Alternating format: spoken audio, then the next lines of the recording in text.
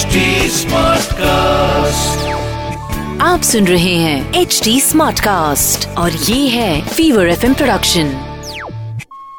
कि जीवन की सबसे इंपॉर्टेंट यात्रा का स्टेटस क्या है सर? कौन सी यात्रा? सर आपकी यात्रा, मेरी यात्रा, सोल यात्रा। अब आप पूछेंगे सोल यात्रा कहां से ले आए यार? सर सोल यात्रा हमारी जिंदगी की सबसे अहम यात्रा है, सबसे इंपॉर्टेंट यात्रा, और इस शो में हम इसी यात्रा की बात करते हैं। और मैं हूं आपके लाइफ का कोच शरद। एक फॉरवर्ड मैं आपको पढ़ के सुनाना चाहता हूं, मुझे बड़ा पसंद आया और हो सकता है आपको पसंद आ जाए और आपकी सोल यात्रा शुरू हो जाए इससे। तो ये फॉरवर्ड कहता है, इमेजिन कीजिए आप चल बसे। नहीं, डिप्रेस मत होइए, लोड में मत आइए, बट ये गेम खेलते हैं। आप और मैं इमेजिन करते हैं हम चल बसे, खेल खत्म हो गया। अब पता है क्या होगा? हमारी जो आइडेंटिटी, हमारा नाम, जिसके लिए हमने इतनी मेहनत की है, भागा दौड़ी की, वो बन जाएगा हमारा शरीर। कोई हमें अपने नाम से नहीं पुकारेगा। लोग कहेंगे जो बॉडी है इसको ड्राइंग रूम में रखें या बेडरूम में रखें? अच्छा, जो मुर्दा घर जो बॉडी जाएगी वो एम्बुलेंस में ले जाएंगे ना?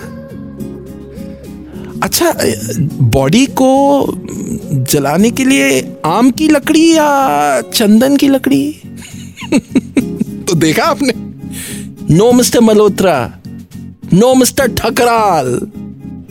बॉडी, सारी आइडेंटिटी सिर्फ एक बॉडी, सिर्फ एक शरीर।